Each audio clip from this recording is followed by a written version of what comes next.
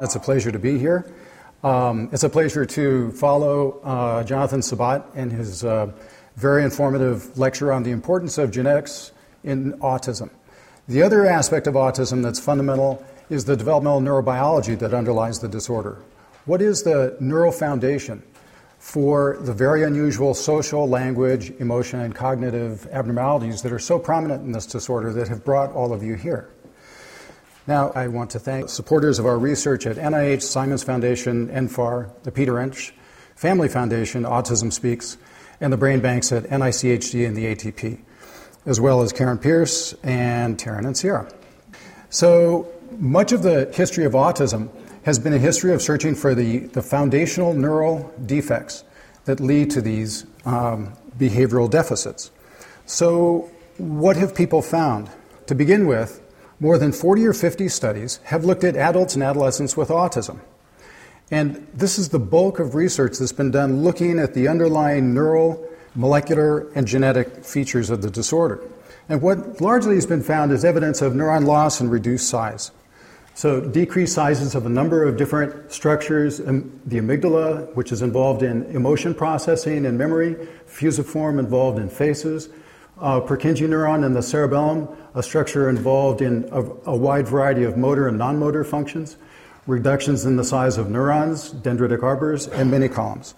A story of loss and reduction, thinning of cortex, thinning of the corpus callosum, and activation of pro-apoptotic molecules. Those are molecules that favor the loss of cells. So the picture of the older autistic brain is one of loss and reduced size. Is that what's underlying autism? Is that how the disorder gets started? Well, we all know that adulthood is not when autism begins.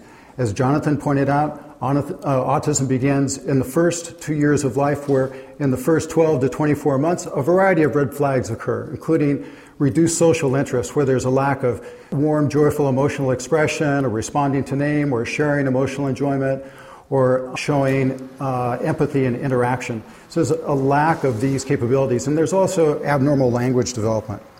So what's the origin? What's the developmental origin of this? Well, about 11 years ago, we looked at brain growth trajectories in autism. We began with early life, and we discovered something very surprising. The size of the brain shown over here by age at 2, 3, and 4 years of age is larger in autism as compared to controls. So there's actually not loss or reduction, but early on, autism begins with overgrowth in many individuals with autism. But you can see there's arrested growth, and eventually it looks like there's a decline. So autism is a lifespan disorder that doesn't remain constant in its neuroanatomical basis.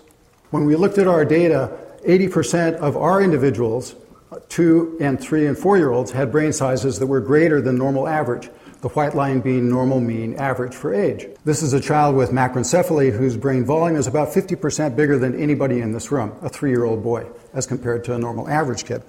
This finding has been repeated by a number of other groups as well. And in fact, if we look at autopsy data and we look at the percent difference from the normal average weight adjusted for age, we find that autism in 2 to 16-year-old males, 80% have brain weights that are greater than normal average. A small number have smaller brain weights. So it's not as though all autistic individuals have enlargement, some don't. It's also not as if all autism is macroencephaly. In fact, it appears that there's been a shift upward in the distribution of brain size with about a 10% overall increase on average. So whether it's looking at MRI or looking at brain weight, autism shows this shift upwards in size in many individuals. But that's not true for all individuals with autism. This is the normal control brain size. This is group average brain size for autism across 12 months to 48 months. And this is a genetic defect, a deletion of a synapse gene. In this autistic individual, the brain is not enlarged, but in fact, this synaptic deletion leads to a smaller brain size. Nonetheless, when we look across all studies that have been published to date that have statistically compared the size of the brain in autism to the size of the brain in controls, this is what's found. If we order studies according to the youngest ages to studies of the oldest ages, we find that studies that looked at younger individuals tended to find significantly increased brain size in autism as compared to controls.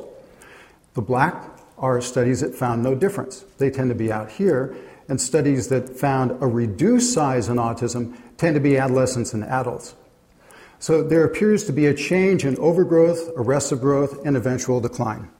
So what might be the cause of excessive size of the brain in autism? This seems like a very robust phenotype that we should be looking into. We decided that we would look at prefrontal cortex. Prefrontal cortex is important for higher order social, emotion, language, and communication functions. And we reasoned that one good possibility is that maybe prefrontal cortex, which is enlarged in autism, and which is important in these higher order functions that are aberrant in autism, it might be that enlargement could be due to an excess number of neurons. So we systematically counted the number of neurons throughout the entirety of dorsolateral prefrontal cortex as well as mesial prefrontal cortex. What we discovered in a small sample of autistic young males as compared to young control males was that in dorsolateral prefrontal cortex there was a tremendous 79% increase in the total number of neurons as compared to the control brain. In mesial prefrontal cortex, a huge 29% more neurons than is found in controls. Now, why is this especially exciting? And the answer is, all the brain cells that you have in your prefrontal cortex, you've had since the second trimester. There is no mechanism for generating an excess of brain cells in postnatal life. So this is the first robust signature that autism begins with disarrangement of mechanisms that regulate or govern the total number of neurons that the child will have for the rest of their life. So let's go back to just sort of basic normal development. In prenatal life, the number of neurons increases rapidly and reaches a peak at the end of the second trimester, where there's up to 40 billion neurons in the human brain. And this time of proliferation is really remarkable because at the end of the second trimester, there's a period of loss of neuron numbers, or apoptosis, in which the number of neurons is halved.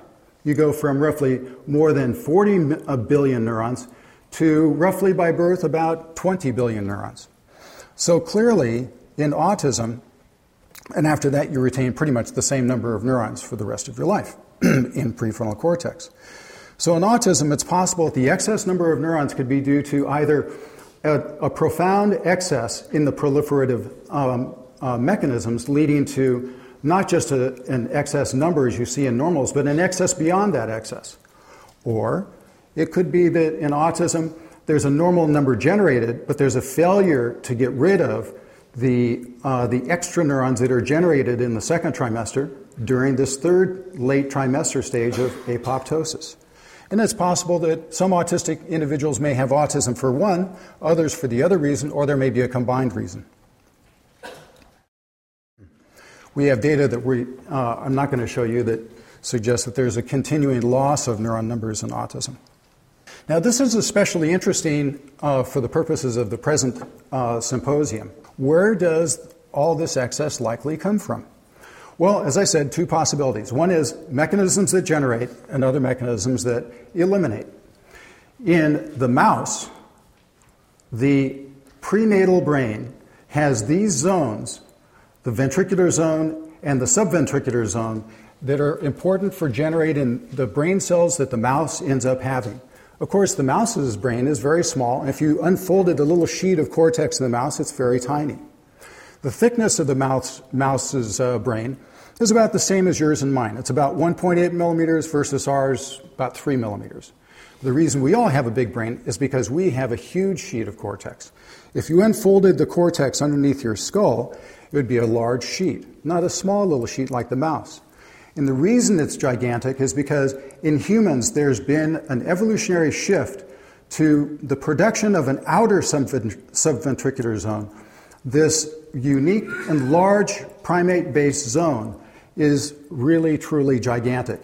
The reason our brains are large and the way we produce 40 billion neurons in a really short time, in just a matter of 8 or 12 weeks, is because of this zone. So if there's dysregulation of the process of generating cells and producing more cells, it could be that it's in this unique zone that a failure is taking place, leading to an overproductivity of cells in autism. But in the third trimester, and this is a fetal brain, and this is the brain inside the fetal brain, and if we were to section that fetal brain and look inside, we would see at the end of the second trimester and then on into the third trimester, we would see this. We would see, looking at cross-section, we'd see in green, stylized color, is the cortex that you and I currently have. It would be very thin and undeveloped. Cells would be very small, not very many axons. And there'd be roughly 20 billion of these from the back of the head to the front. So frontal areas and posterior areas. But look at this yellow zone. Well, this yellow zone is also about 20 billion neurons strong. And what you can see is not only is it gigantic, but as the weeks go by, it begins to disappear. And eventually, by the end of the third trimester, much of it has disappeared.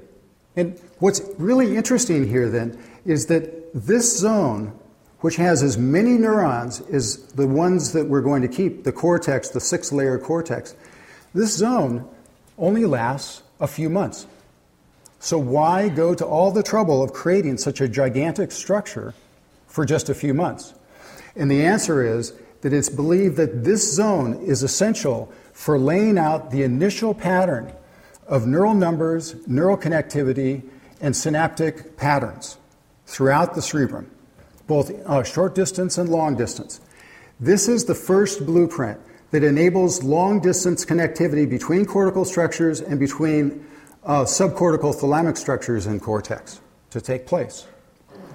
Now, what's interesting about this zone, it's called the subplate. In the mouse, the subplate is a single monolayer. That is just a layer of just single cells. It's very small and very rudimentary. But in humans, it has become enormous and is essential for developing all the normal human circuitry that we are familiar with that leads to higher order social, emotional, language, and cognitive functions. Notice what happens. The part of the subplate that disappears first is posterior. This part back here, the part that's involved in visual spatial information processing. The part of the subplate that's last to disappear is this part up here. That part is responsible for developing the initial circuitry that's part of social, emotional, cognitive, and language functions. The frontal part, and that's the part, this is the part of the brain where we found a 67% excess of neurons globally. 79% here, 29% there. So it's possible that this very unusual, specific evolutionary invention fails to do its job, maybe fails to disappear. Maybe the reason it fails to disappear is because it's actually not maturing and developing normal circuitry. So the signals to remove it aren't taking place. We don't know yet. It could be either genesis or apoptosis. So does excess neurons explain autism and the size of the brain? Well, it's a little more complicated than that. If we look at the number of neurons in frontal cortex and we compare it to the overall size of the brain, and we look at normal boys, we find if there's fewer frontal neurons, there's smaller brain weight. If there's more frontal neurons, there's greater brain weight. If there's a lot more frontal neurons, then the brain is much larger. But look at autism. These people out here have twice as many brain cells as these normal individuals. These individuals with autism have twice as many brain cells, and yet they don't have the predicted size of overall brain size. For that number of neurons, their brain ought to differ by this much up here, but it doesn't. So why is that? The answer is very simple. It turns out that there is not a uniform increase of neuron numbers in autism across the brain. There's a non-uniform change in neuron numbers in autism.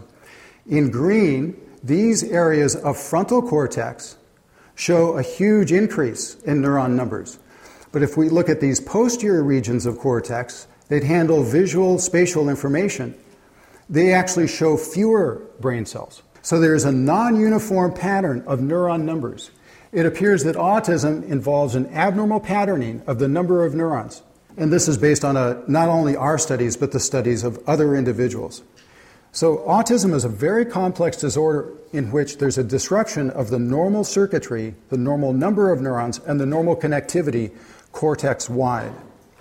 Not shown here, and somehow I left the slide out, is the fact that all of these different studies, several different groups, independently, all looking at the young autistic brain, all find, whether you're looking here or looking at brain cells here, that they're all smaller.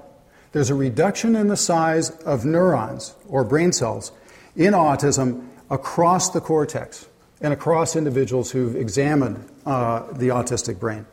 That suggests a failure of the normal growth and development of the structure. So not only is there a disruption of the pattern, but there's a failure of the full maturation of brain cells and brain circuitry. Is this found only in postmortem data? Well, this is data from looking at MRI using a measure called gray matter. So gray matter is the number of brain cells. What we found, and others have found, is that the amount of gray matter in frontal cortex is greater across all these different studies than is the case occipitally. So there's a gradient of pathology in autism with greater deviation frontally, which we think is due to excess neurons, than there is posteriorly. So what might this be due to? So if we look at frozen tissue from dorsolateral prefrontal cortex, what we found are genes that are abnormally expressed in young autistic males. What do those genes do? Those genes are involved in the regulation of the number of cells and their functional integrity. We found genes that are involved in these genetic processes that control the cell production, the number of cells produced, that control detection of DNA replication, and making sure that if there is defective replication of DNA and there's damage, that it's either corrected or the cell dies. But we found that genes that regulate DNA damage detection and repair are turned down. We found that genes involved in apoptosis, that is, that getting rid of excess neurons, is turned down. The same with cell differentiation, we've also found signs of immune. We also found that genes in prefrontal cortex that are involved in neural patterning, that is, organizing the right-left asymmetry, for instance, for language, or the anterior-posterior asymmetry with more frontal and fewer posterior, that these patterning genes are also turned down. There's a host of those. So apparently, there's a number of different common pathways, genetic pathways, that are disrupted in this disorder. And lastly, if we take a look at not just the youngest autistic cases that I showed you from that last slide, but if we look at individuals across all ages with autism, young, adolescents, and old, and we ask what are the common denominators across all ages, and we look at the genes that are abnormally active in prefrontal cortex, we find genes that are abnormally active enriching maps or genetic pathway maps that govern the number of neurons. These genes are involved in getting rid of excess or checking for DNA damage or producing cells. We also found cell differentiation genes that are dysregulated. Cell differentiation means let's grow, let's mature, let's become a full-blown mature neuron. We found those dysregulated across. And then finally, immune systems. So autism is a really complex disorder involving disruption of second and trimester processes that establish the foundation of the brain, the number of brain cells, and its pattern of connection. This accounts for why the brain is enlarged, but it also accounts for how it is that there are mismatches in function between posterior regions and anterior regions. Posterior regions that are involved in visual information processing and anterior regions that are involved in more social and communication and language processing. It also points us to the beginnings of this disorder. It's not a disorder that begins at 1 year of age or 2 years of age. It's a disorder that's getting underway in the second trimester and the third trimester. So the foundations of trying to understand Dan's questions and addressing them, as well as Pascal's questions at the beginning of this symposium, really are set by considering this is what the brain is that's leading to the behavior that we'll discuss in the next lectures. So thanks very much.